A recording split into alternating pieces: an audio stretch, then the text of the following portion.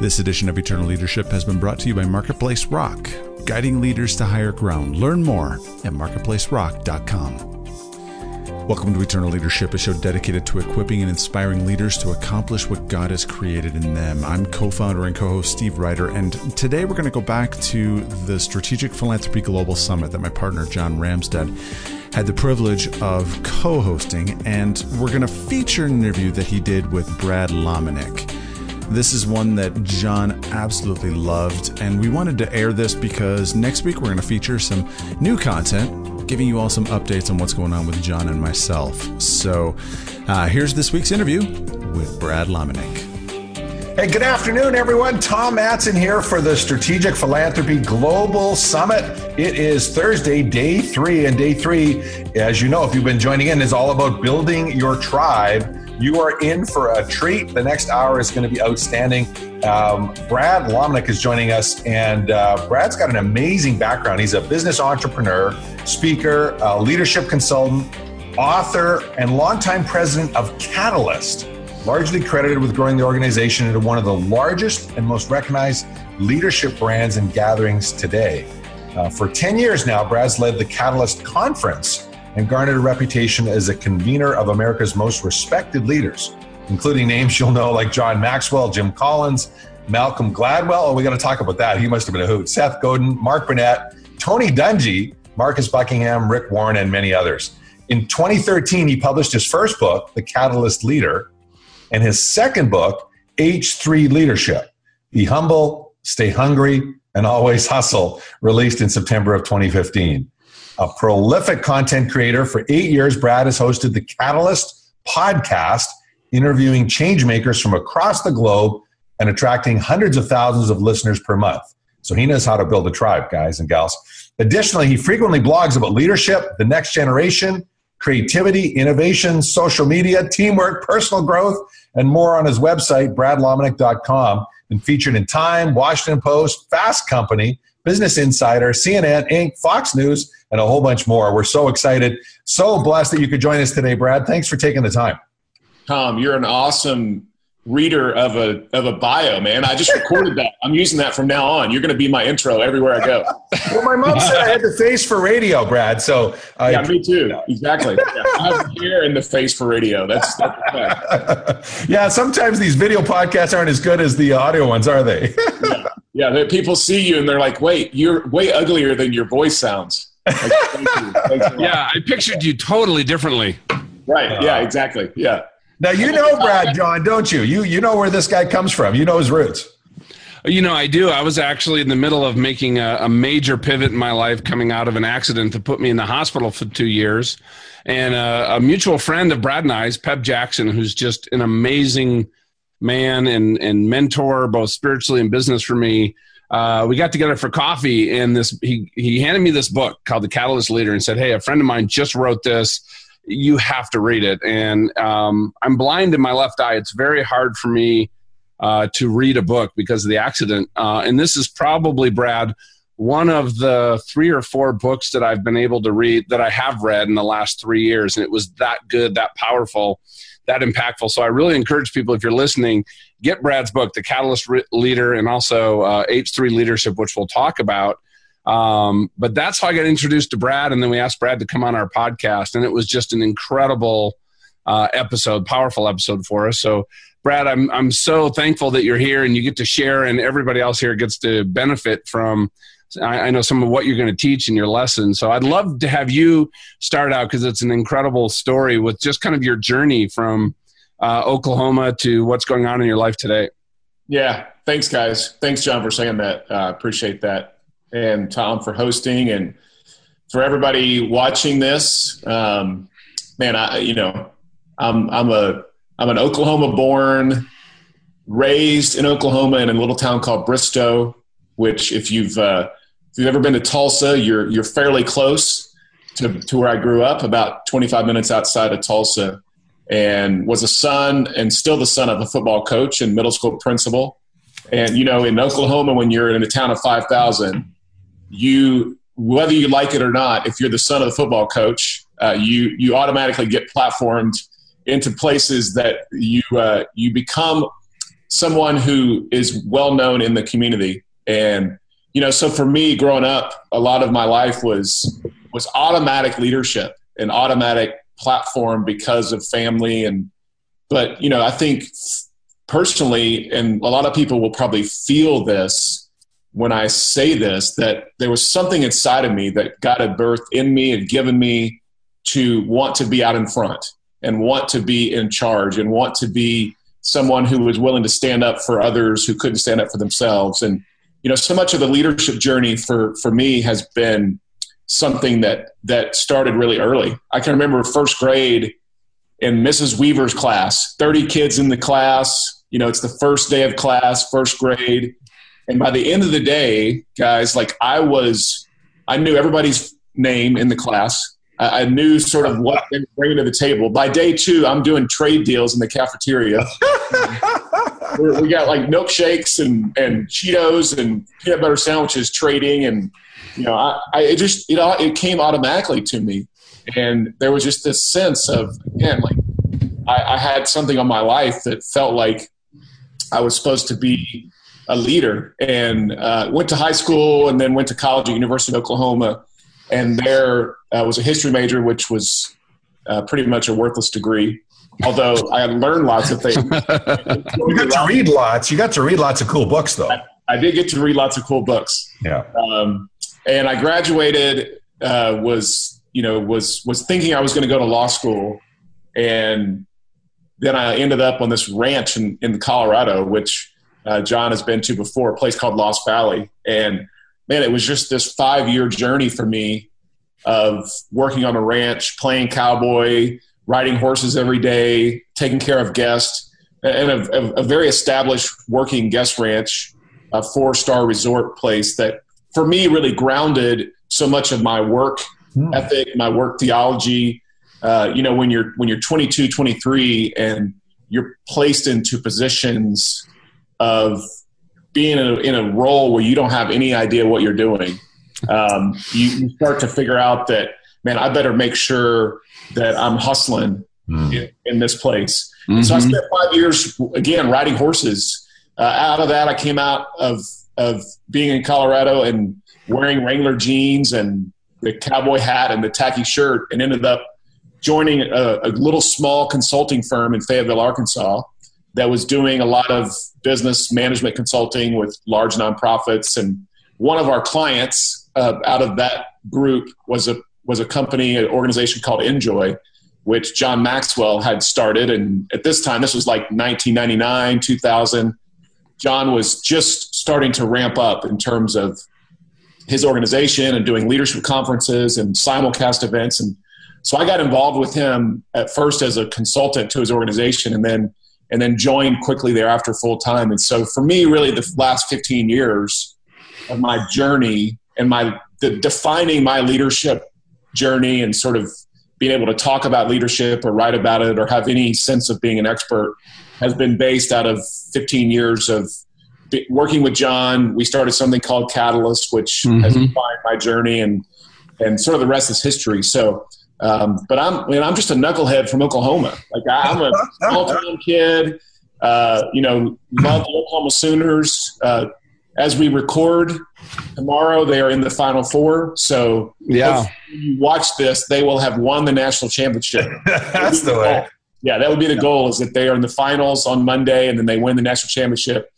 But, I love leaders and love, especially young leaders. That's really where my heart is. And I love being able to speak into the next generation.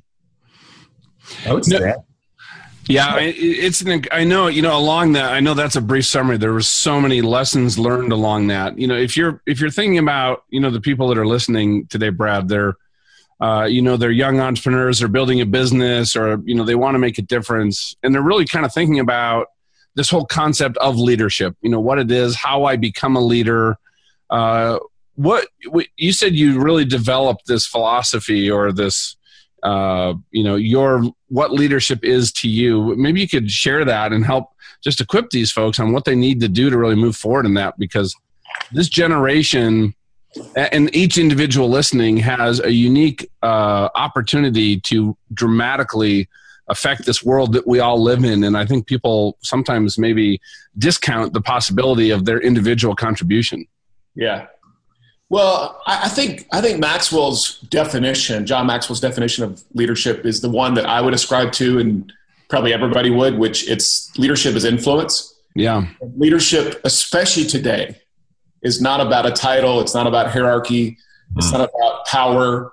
It's not about being in the corner office. It's not about that sense that you've been given positional authority. Although positional authority can allow you to be a leader, but it doesn't define you as a leader anymore. And the old days of leadership were sort of that you had to have some of those things in order to be in charge.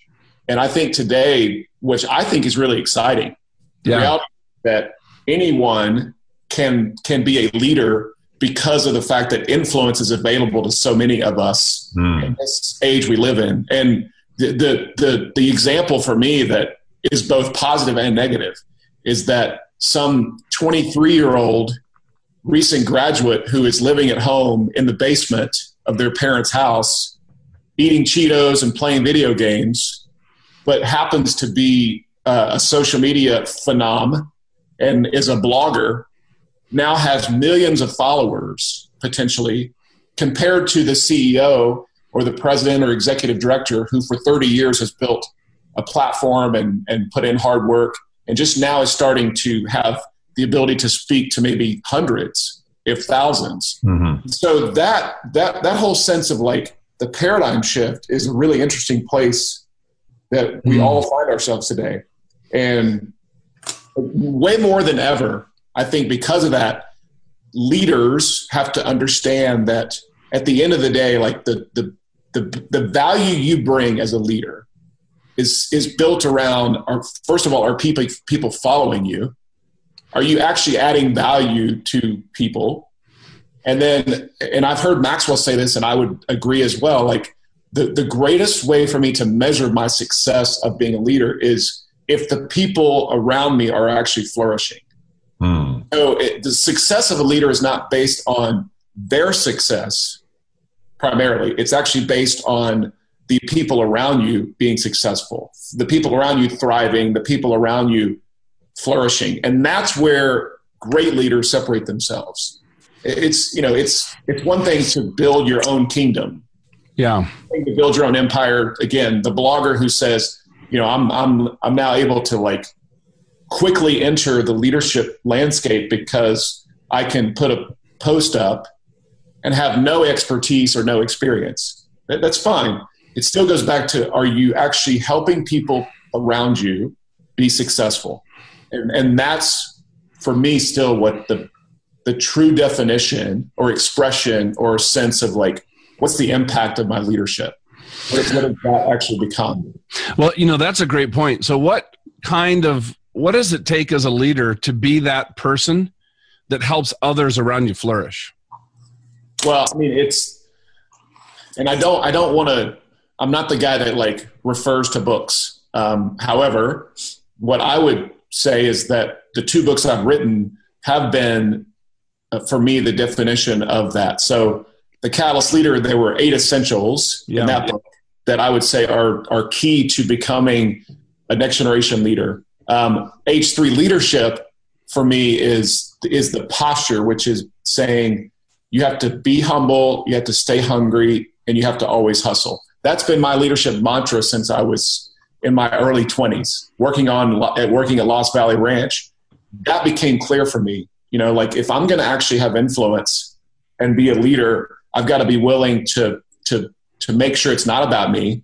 I got to be willing to always keep getting better and learning, which is the hungry part. And then the hustle is the sense of saying, I will work my guts out and do whatever it takes to get things done.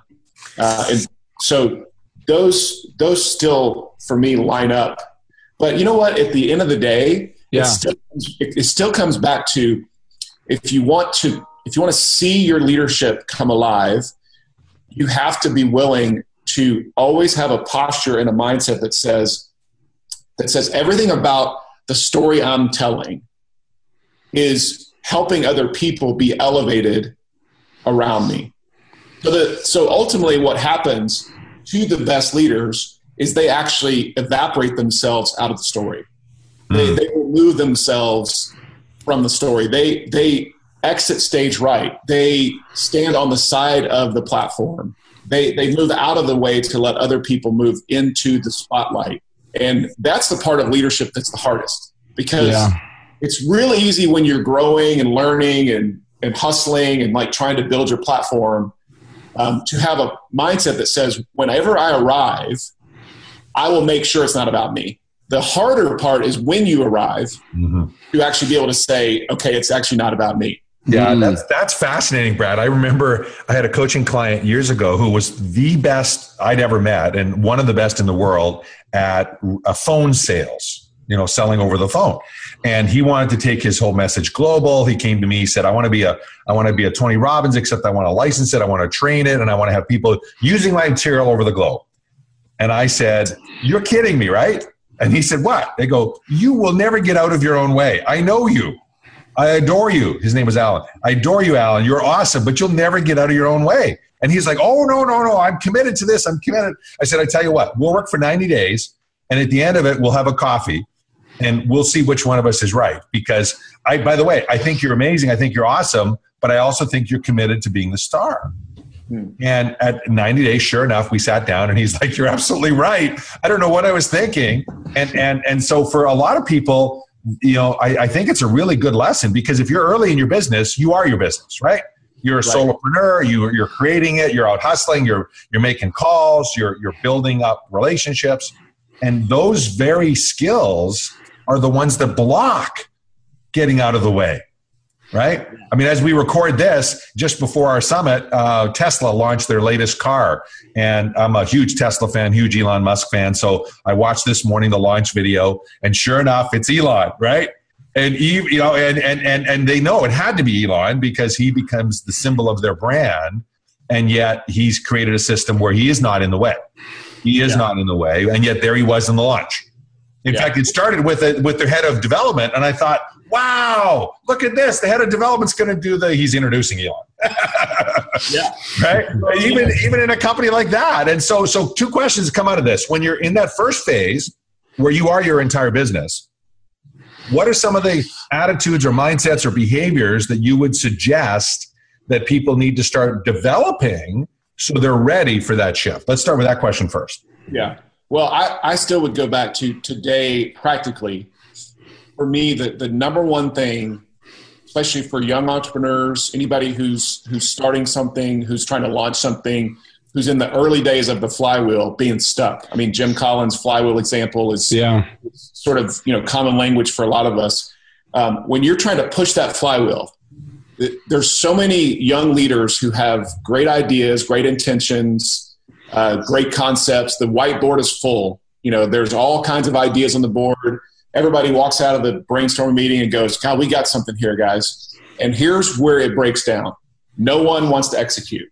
Not because you're not passionate about it, but you've never developed your execution muscle. Like you've never actually created a system and a habit and an organizational culture practitioner mindset that says, I'm willing and we're willing as a team, as a solo entrepreneur, whoever you are. I mean, it might be just you and your spouse, or it might be you and your son, or it might be you and a neighbor, but it has to come back to you being willing to say, the buck stops with me and I have to be willing to get it done. And that is the one thing I think when it comes to hustle that separates the people who move the ball forward, because everybody has great ideas. And there are so many ideas laying around on the shelf and on the whiteboard and on the boardroom table that never got moved into the slipstream of make it happen. And the great news about this is you don't have to be smart to execute. You don't have to be the most talented to execute. You just got to be willing to.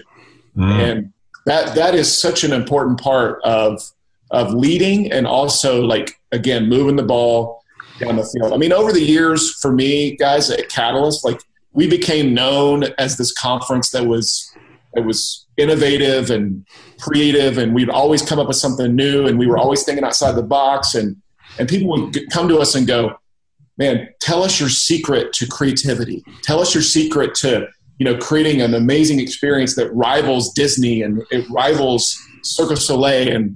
And I would say one thing, we execute. We have lots of ideas, and we actually take some of those and actually move them across the finish line. And that doesn't require like a bunch of innovation. It just requires like a willingness to say, we will move the ball down the field and actually into the end zone.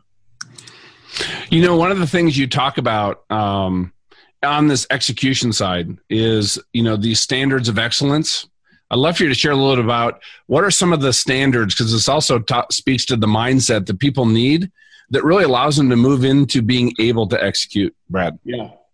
Well, the excellence for me is such a huge issue, especially as a follower of Jesus. Like as someone who says, man, I'm passionate about my faith. Yeah.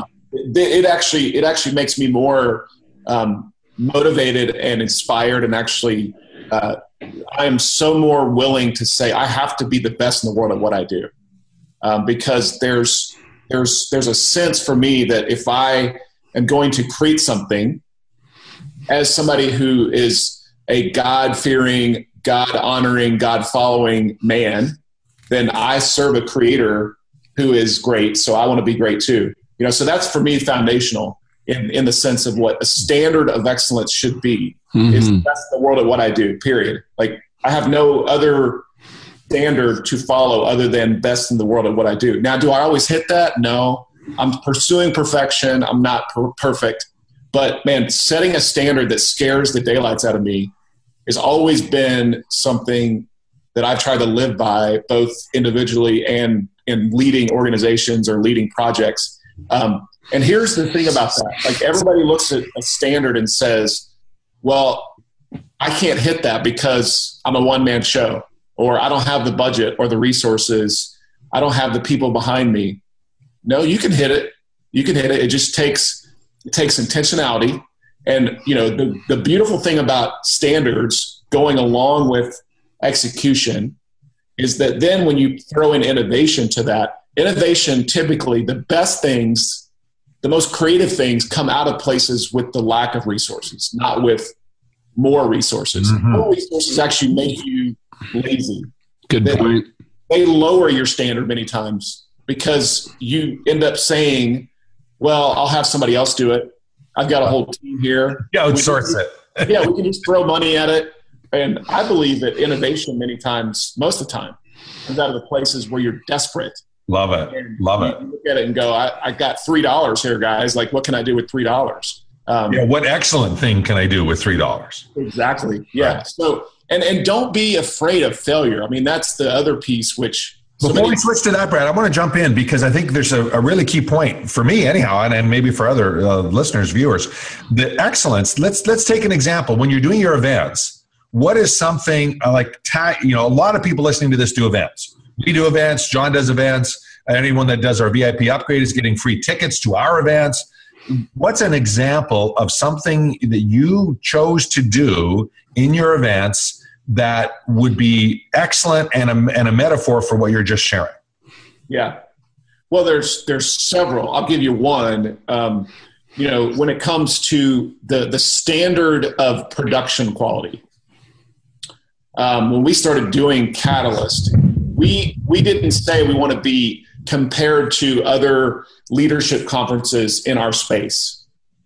We said we're going to go and we're going to create a standard that is the best in the world. So therefore, we had to go look at organizations and conferences that spent 10 to 15 times what we could spend budget-wise on creating their production quality, the lighting, the stage elements, the audio quality, like the whole experience inside of a room.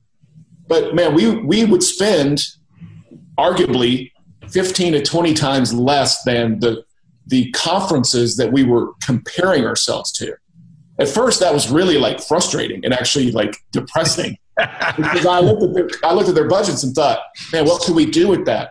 Here's what it made us do. Like, I remember the first year we did Catalyst and we looked at our budget and we thought, this is never going to work. Well, somehow we got a hold of the Grammy lighting guy. the guy who does lighting for the Grammys. Somebody gave us his name, and so we called him, and we talked to him, and he was like, "Where'd you get my number?" I mean, it was a little awkward. Why are you calling me stalker? Yeah, stalker. But over time, here's what we did. We said, "Hey, we don't have very much of a production budget. Actually, we can't even really pay you. We can pay your expenses, but you need to be part of this because we're going to change the world. We're creating this tribe and this community of young leaders that are going to make a difference, and you're going to want to be on this train." And we sold our lack of budget with a powerful vision and a sense of passion. Oh, I love it. At the end of the day, like he said, all right, like I don't even know why I'm saying yes to this, but I'm in.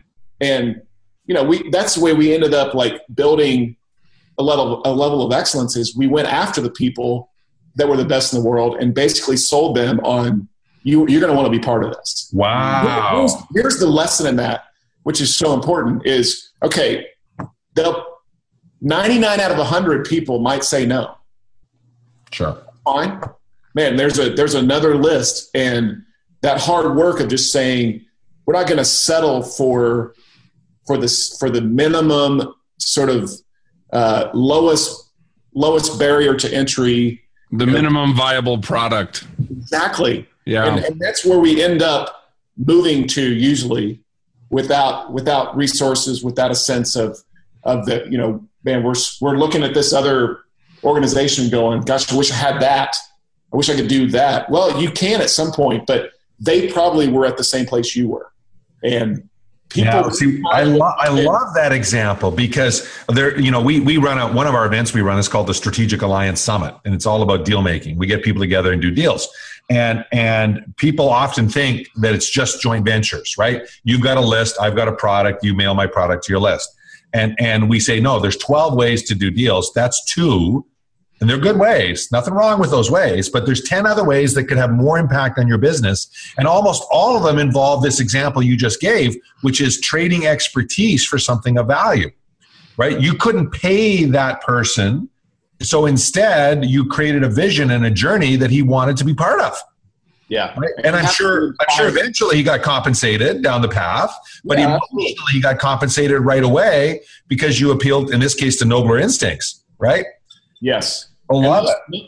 Most of us walk in and we think that the people we want to have involved the most with our project, with our initiative, with our movement, with our new product, with our new vision, that the people that we think we want to have the most involved are going to be the least willing to say yes. Well, that might be true if you're not leading with passion and vision, and you're not capturing somebody. I mean, I love the quote from the story of Steve Jobs recruiting the gentleman, I can't remember his name now, who ended up becoming CEO of Apple, who was at Pepsi at the time. You guys may remember this story. And he said to him, do you want to sell sugared water for the rest of your life, or do you want to come join us and change the world? Okay, man, I think I want to change the world. That's so powerful. You have the greatest secret weapon at your disposal, which is your passion for whatever you're doing, and hopefully a vision that inspires people. Well, you know something, Brad, to unpack that though, because this day is all about building your tribe. And to build a tribe, leadership is influence. So what allows somebody else to give themselves permission to let you influence them? And I love what you just said. It's about leading with that passion and that vision, but you said something about a mindset that really jumped out at me. There's a lot of, how we're wired entrepreneurs, that they're actually looking for kind of the easiest path. They're looking for something because they're busy, that's going to, allow there's so many things on our plates. But what you said is, what we're going to focus on, we're going to be innovative, we're going to execute, but we're going to focus on excellence. And you know what? To do that, you had to make some really hard choices. You might have had to call 100 people to find one person to just have lighting, just that experience that you wanted. Could you dig a little deeper into, you think, that mindset that has so helped you that everybody listening, if they pulled into their lives, would just have meaningful benefit? Yeah. Well, the thing about creating a tribe is tribes today are very niched. Yeah. I mean, the beauty and the curse of tribes is that there are tribes everywhere. And I mean, first of all, the book that everybody should read is Tribes by Seth Godin. Came out in 2008 or 2009, somewhere in that general time frame. And by the way, like, this fun story about Seth. So this is just a sidebar, but we had been trying to get Seth to come speak at Catalyst for years, and he kept saying no to us. And he, you know, if you've ever emailed Seth Godin, he responds like immediately. I think he has clones all over the world that respond to emails. But he kept saying no, and then finally we asked him in 2008. He said no, and then he responded a couple weeks later and said, "Hey, maybe this year I'm thinking about writing this book, or I've been working on a book about tribes, and maybe we can do something together at Catalyst in the fall to actually release the book at that event. That might be the first place that we could actually release this new book." And so in 2008, we were the place, the first week of October, where the book Tribes actually released before it came out a month later in retail or to anybody else. And so everybody who was at Catalyst that year, 12,000 leaders, all got a copy. Seth spoke, and it was this home run experience. But his book is, I think, one of the defining, you know, and it's still 8 years later, it's still incredibly timely around what we're talking about. But the beauty of Tribes is that there's lots of them today. So for all of us, the first lesson is this: your tribe probably won't be as big as you think it should be. And all of us have to scale our vision and our sense of large scope of what a tribe is. Your tribe may be 10 people. Your tribe may be 30 people. It may be 100, maybe 1,000, it may be 100,000. But not all of us are going to get to be leading a tribe that has millions of tribe members. And those kind of movements are rarer and rarer today because we have so many delineations of tribal thinking and of community involvement. I mean, look at everybody's Facebook page.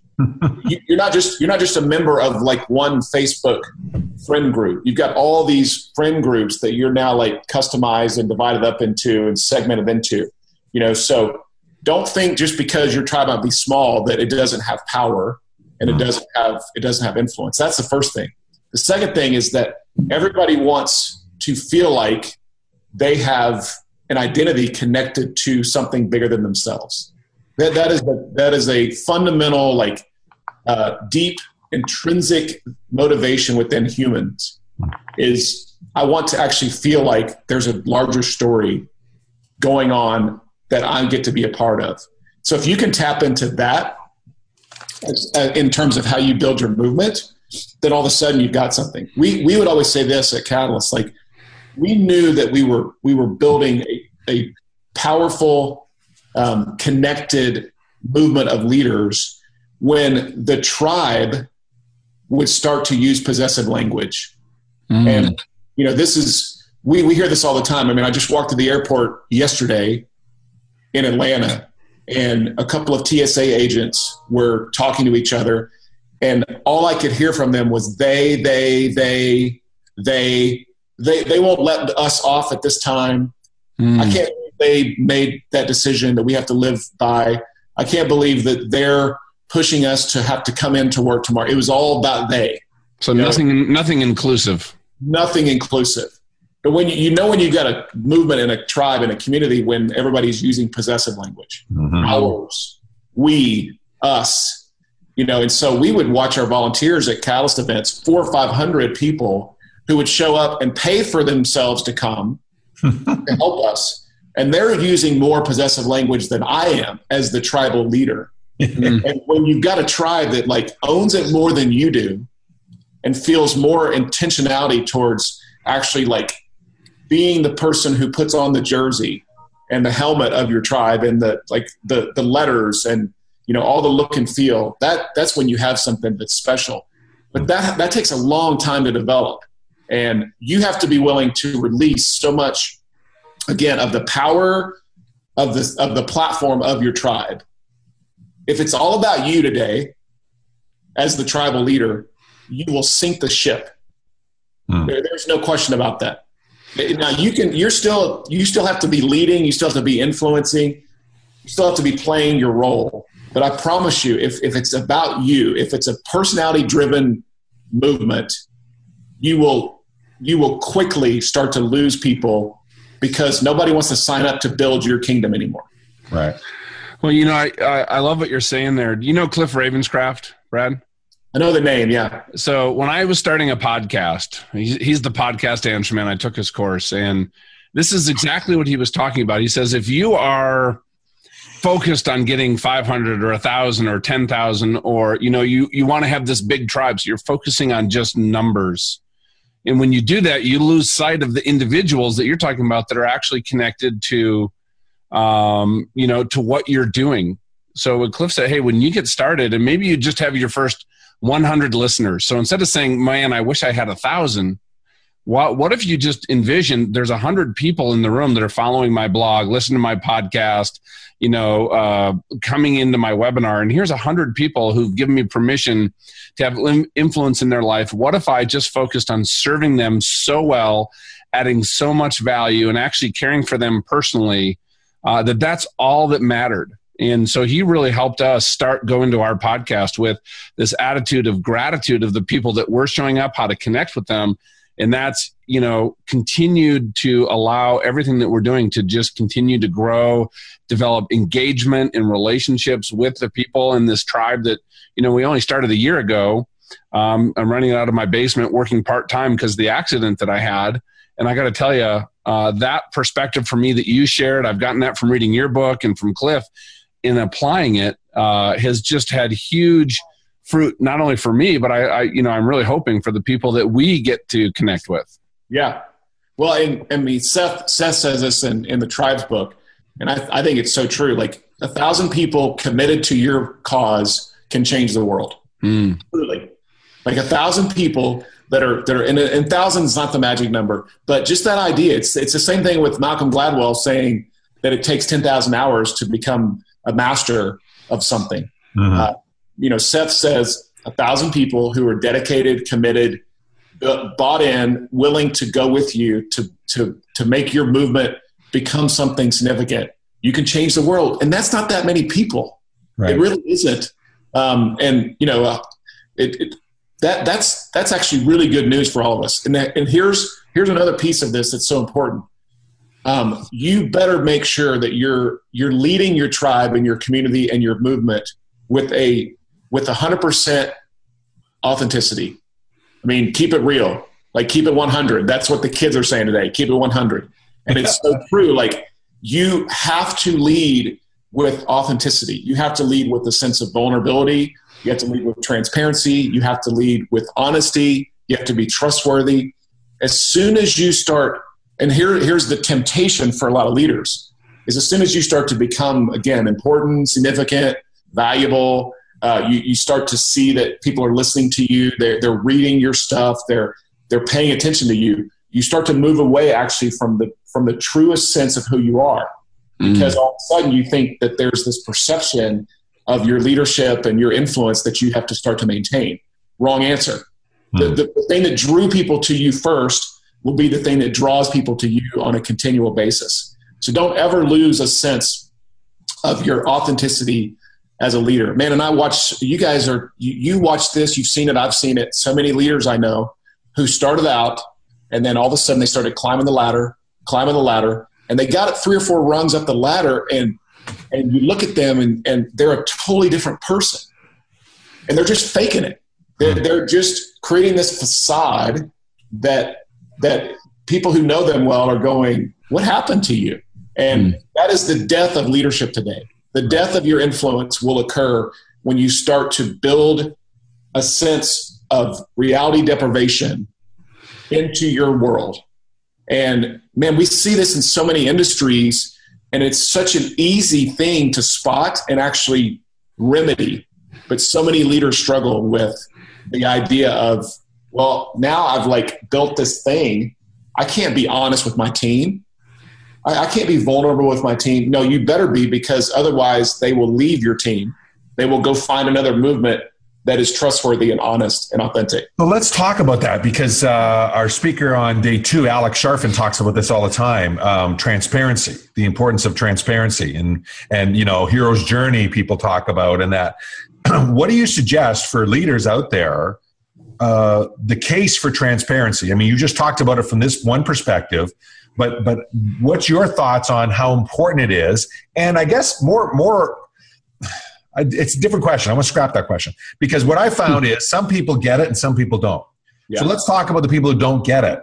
What's the business case, or what's the emotional, personal case for the people that don't get it to get it? Because I saw this in the restaurant business early on with McDonald's. I was a junior manager at McDonald's. They shared their financials with us. They showed us exactly how much money the boss was making to the penny. And we were motivated like crazy to help him achieve that goal because we were included. And most restaurants would never share that information. And so for me, it just became like, well, of course you do that because that's the way you do it. But I've also noticed a lot of entrepreneurs are like, no, I can't tell people what I'm making, especially my staff, my team. Oh my God, no.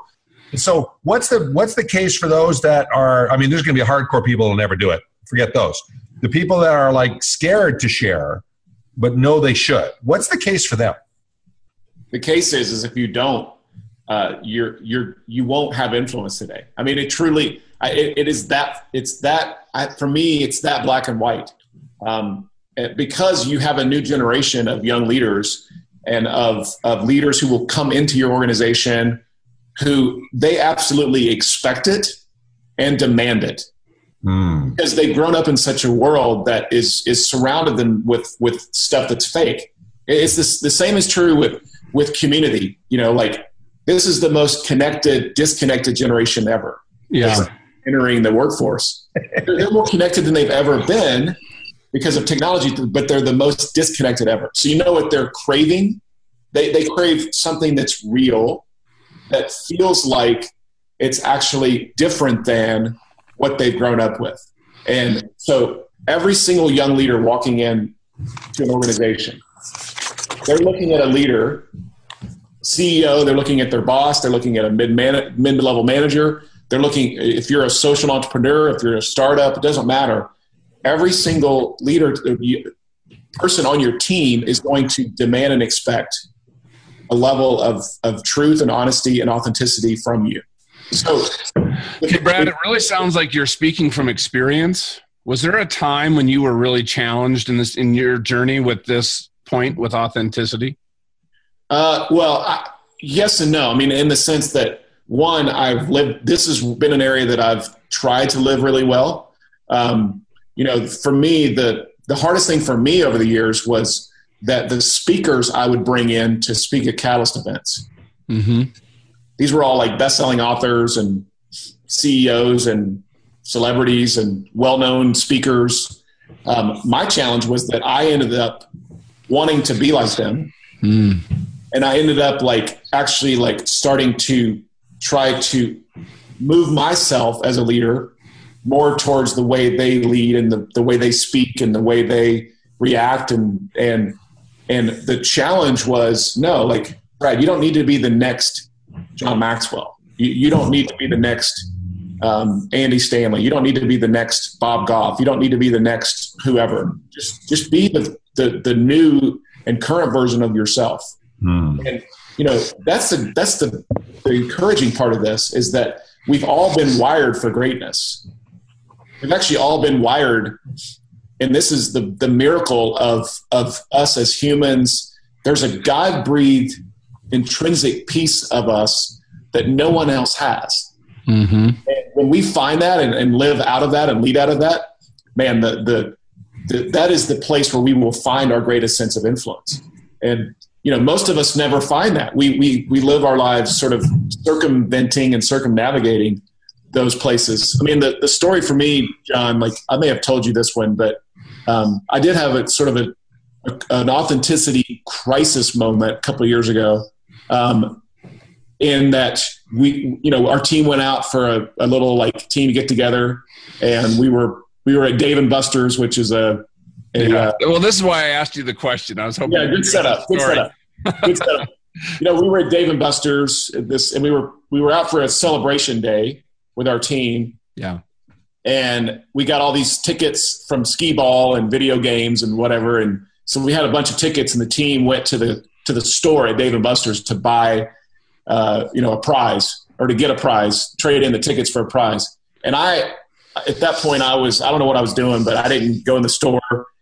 And so they went in the store and bought 2 dolls. I don't know why they have dolls in a store at Dave & Buster's, but they bought these 2 dolls, and they brought them to me, and they said, "Hey, these are for you. Like, we got these for you as a present." Great. Okay. Awesome.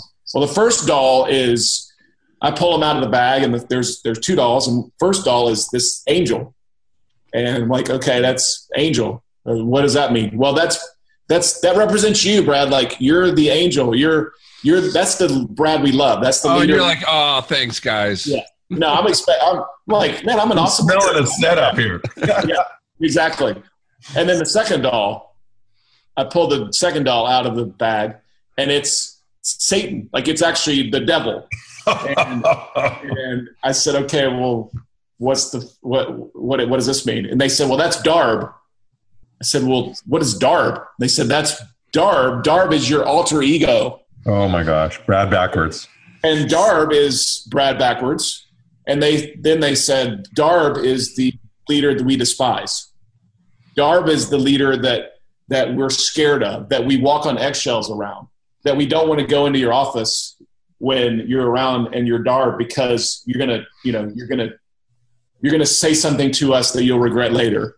You're gonna cut us off. You're gonna put us in a place where you're in power and we're just your minions who get stuff done. And it was funny, ha. Right. It was also like a really good reminder of, man, like, I am so close every day when I walk in to being Darb. And here's the thing for me, though, that was the lesson, was most of us as leaders, we live the Brad life of, I'm the greatest leader ever. People want to follow me. I'm writing books. I'm doing leadership conferences. I'm putting thousands of leaders into an arena setting. People really want to know what I have to say about leadership. Okay, fair, but you're this close, Brad. You're this close to moving into Darb zone, which is where you're an awful leader. Like, nobody wants to work for you. And that's the self-awareness part and the authenticity that many of us, unfortunately, don't ever deal with. And I have to know that Darb exists, because the reality is that the team knows that Darb exists. Your team already knows all the stuff you're bad at. You struggle with. The team always knows. That's true. And if not, your spouse will remind you occasionally. You're exactly right. You're exactly. So if that's true, then part of your job as a leader, if you're authentic, is to be willing to admit those things and walk in with a sense of self-awareness that says, hey guys, like, you know what?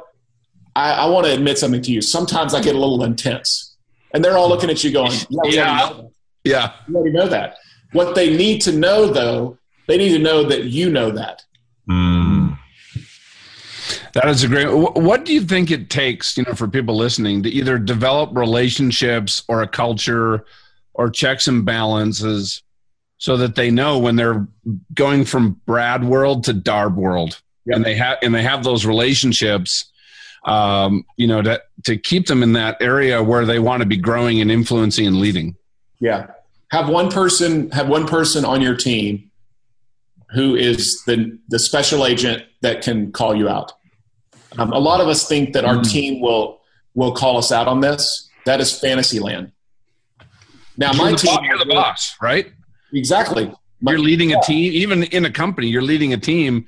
It's hard to go one thing that's always struck me about that story with you, Brad, is that your team, you had the relationships and the trust with them at a level where they actually came and gave you those dolls. Most situations, they would just be in the corner complaining about Brad and Darb and never say a word to the person who they were talking about. And they gossip land. Yes. Notice they came as a team. Right. It wasn't an individual. It was like the team going, all right, let's combine forces here and let's take on Darb. But the people allowing or expecting people who you pay to actually be honest with you is many times something that we think is a good idea on paper, but it doesn't really ever pan out. So you might have one person on your team that you have said to them, hey, listen, like I really need you to speak in to the places that are hardest for me to see. I need you to make sure I know my blind spots and I'm aware of those. And you have permission. That one person has permission to walk in after the meeting and go, hey, that thing you said was awful. Don't ever do that again. Most of the time that person though needs to be somebody that you don't pay. So it needs to be a friend. It needs to be an advisor. It needs to be somebody outside of your organization. But man, the real like practical side of this is that you're always constantly creating a culture in your organization that says we have permission to speak into each other. There's the hierarchy is flat in the sense of that you can call each other out. Now, most people will never want to do it because, again, they're afraid they're going to lose their job.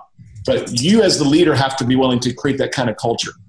And a lot of us on paper think, oh, I have an open door policy.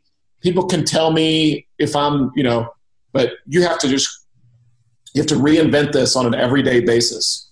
And over time, what will happen, it did for me in our organization, is that, people started to feel that sense of like, okay, I can actually do that. I can walk into Brad's office and say, hey, you know what? Like the thing you said to me the other day really was hurtful.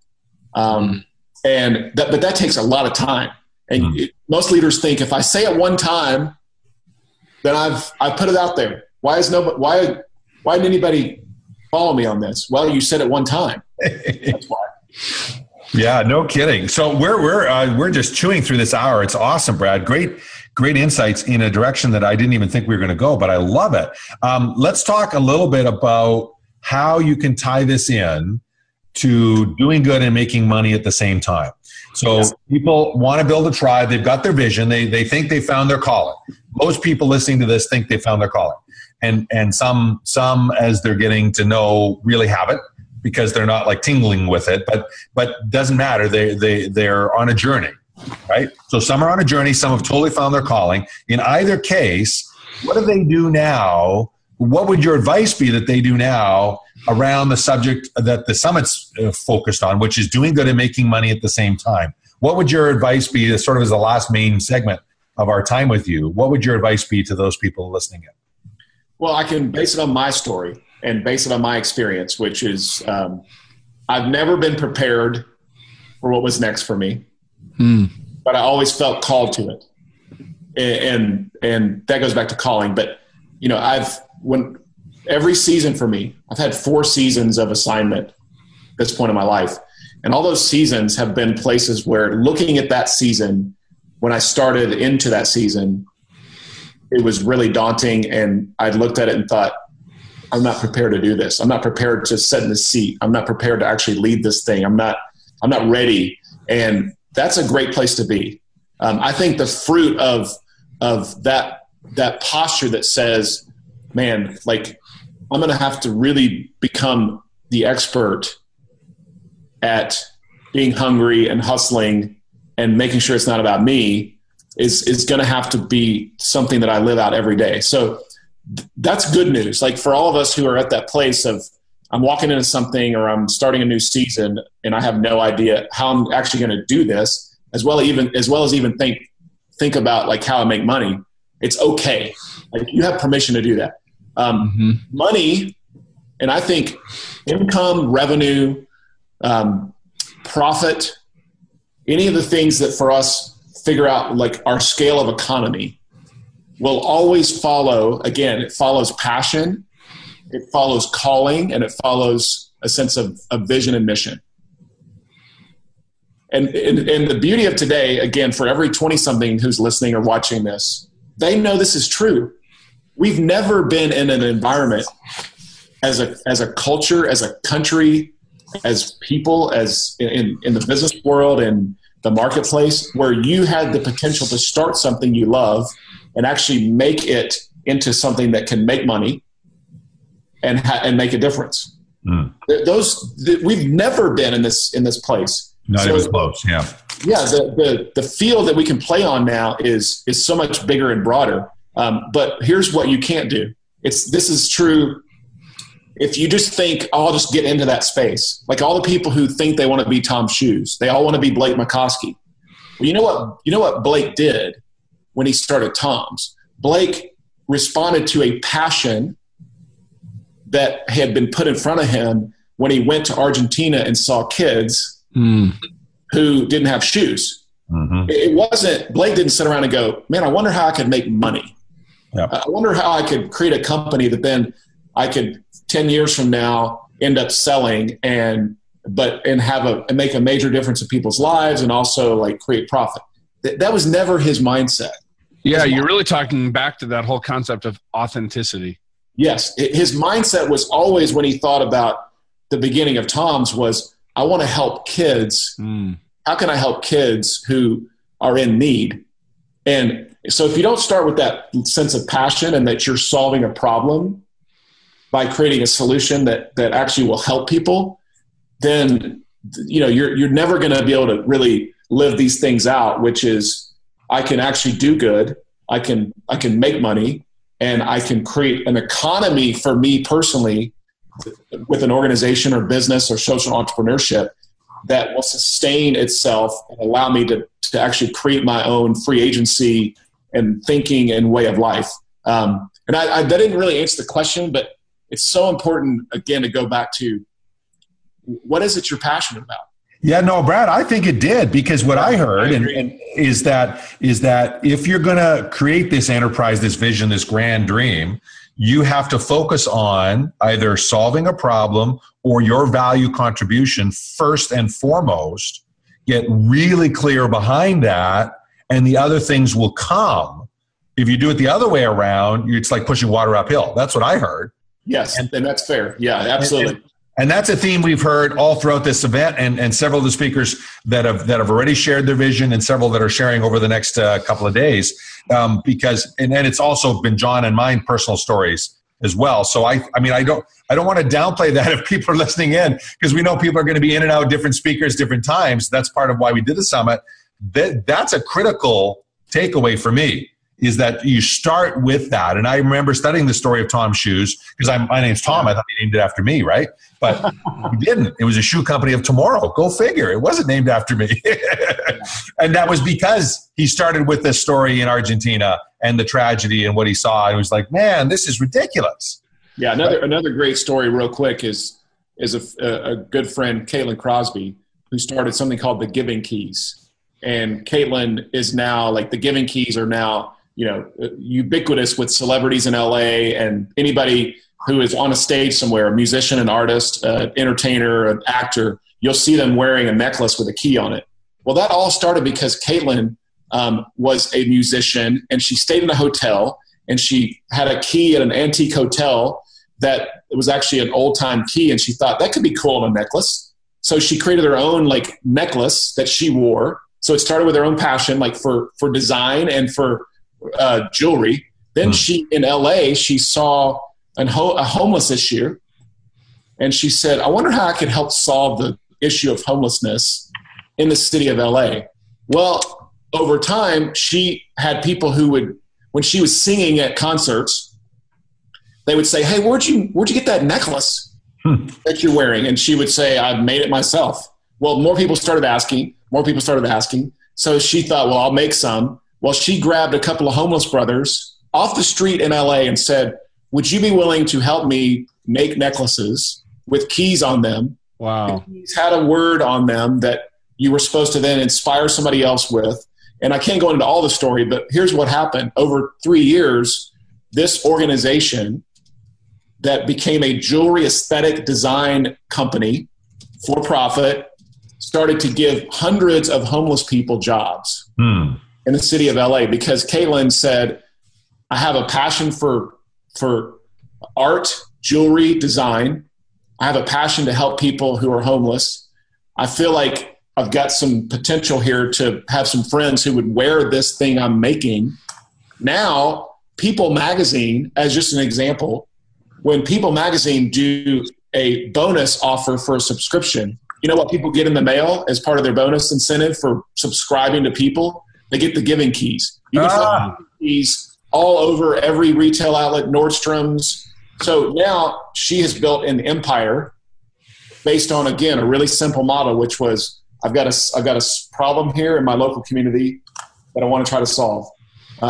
So those are the things, again, you see the success, you see the highlight reel of stories of entrepreneurs, but you have to go back to the beginning to really see what does that mean for me as a leader if I'm trying to start something. Well, and here's the deep encouragement there too. I see, there's, what you're talking about, conferences, jewelry, shoes. These are incredibly crowded, noisy spaces. But if you connect to who you are and really operate in your passion, and you take that message and you bring it through yourself, you can bring that authentically into any market, make a niche for yourself, make a business, do good, be profitable.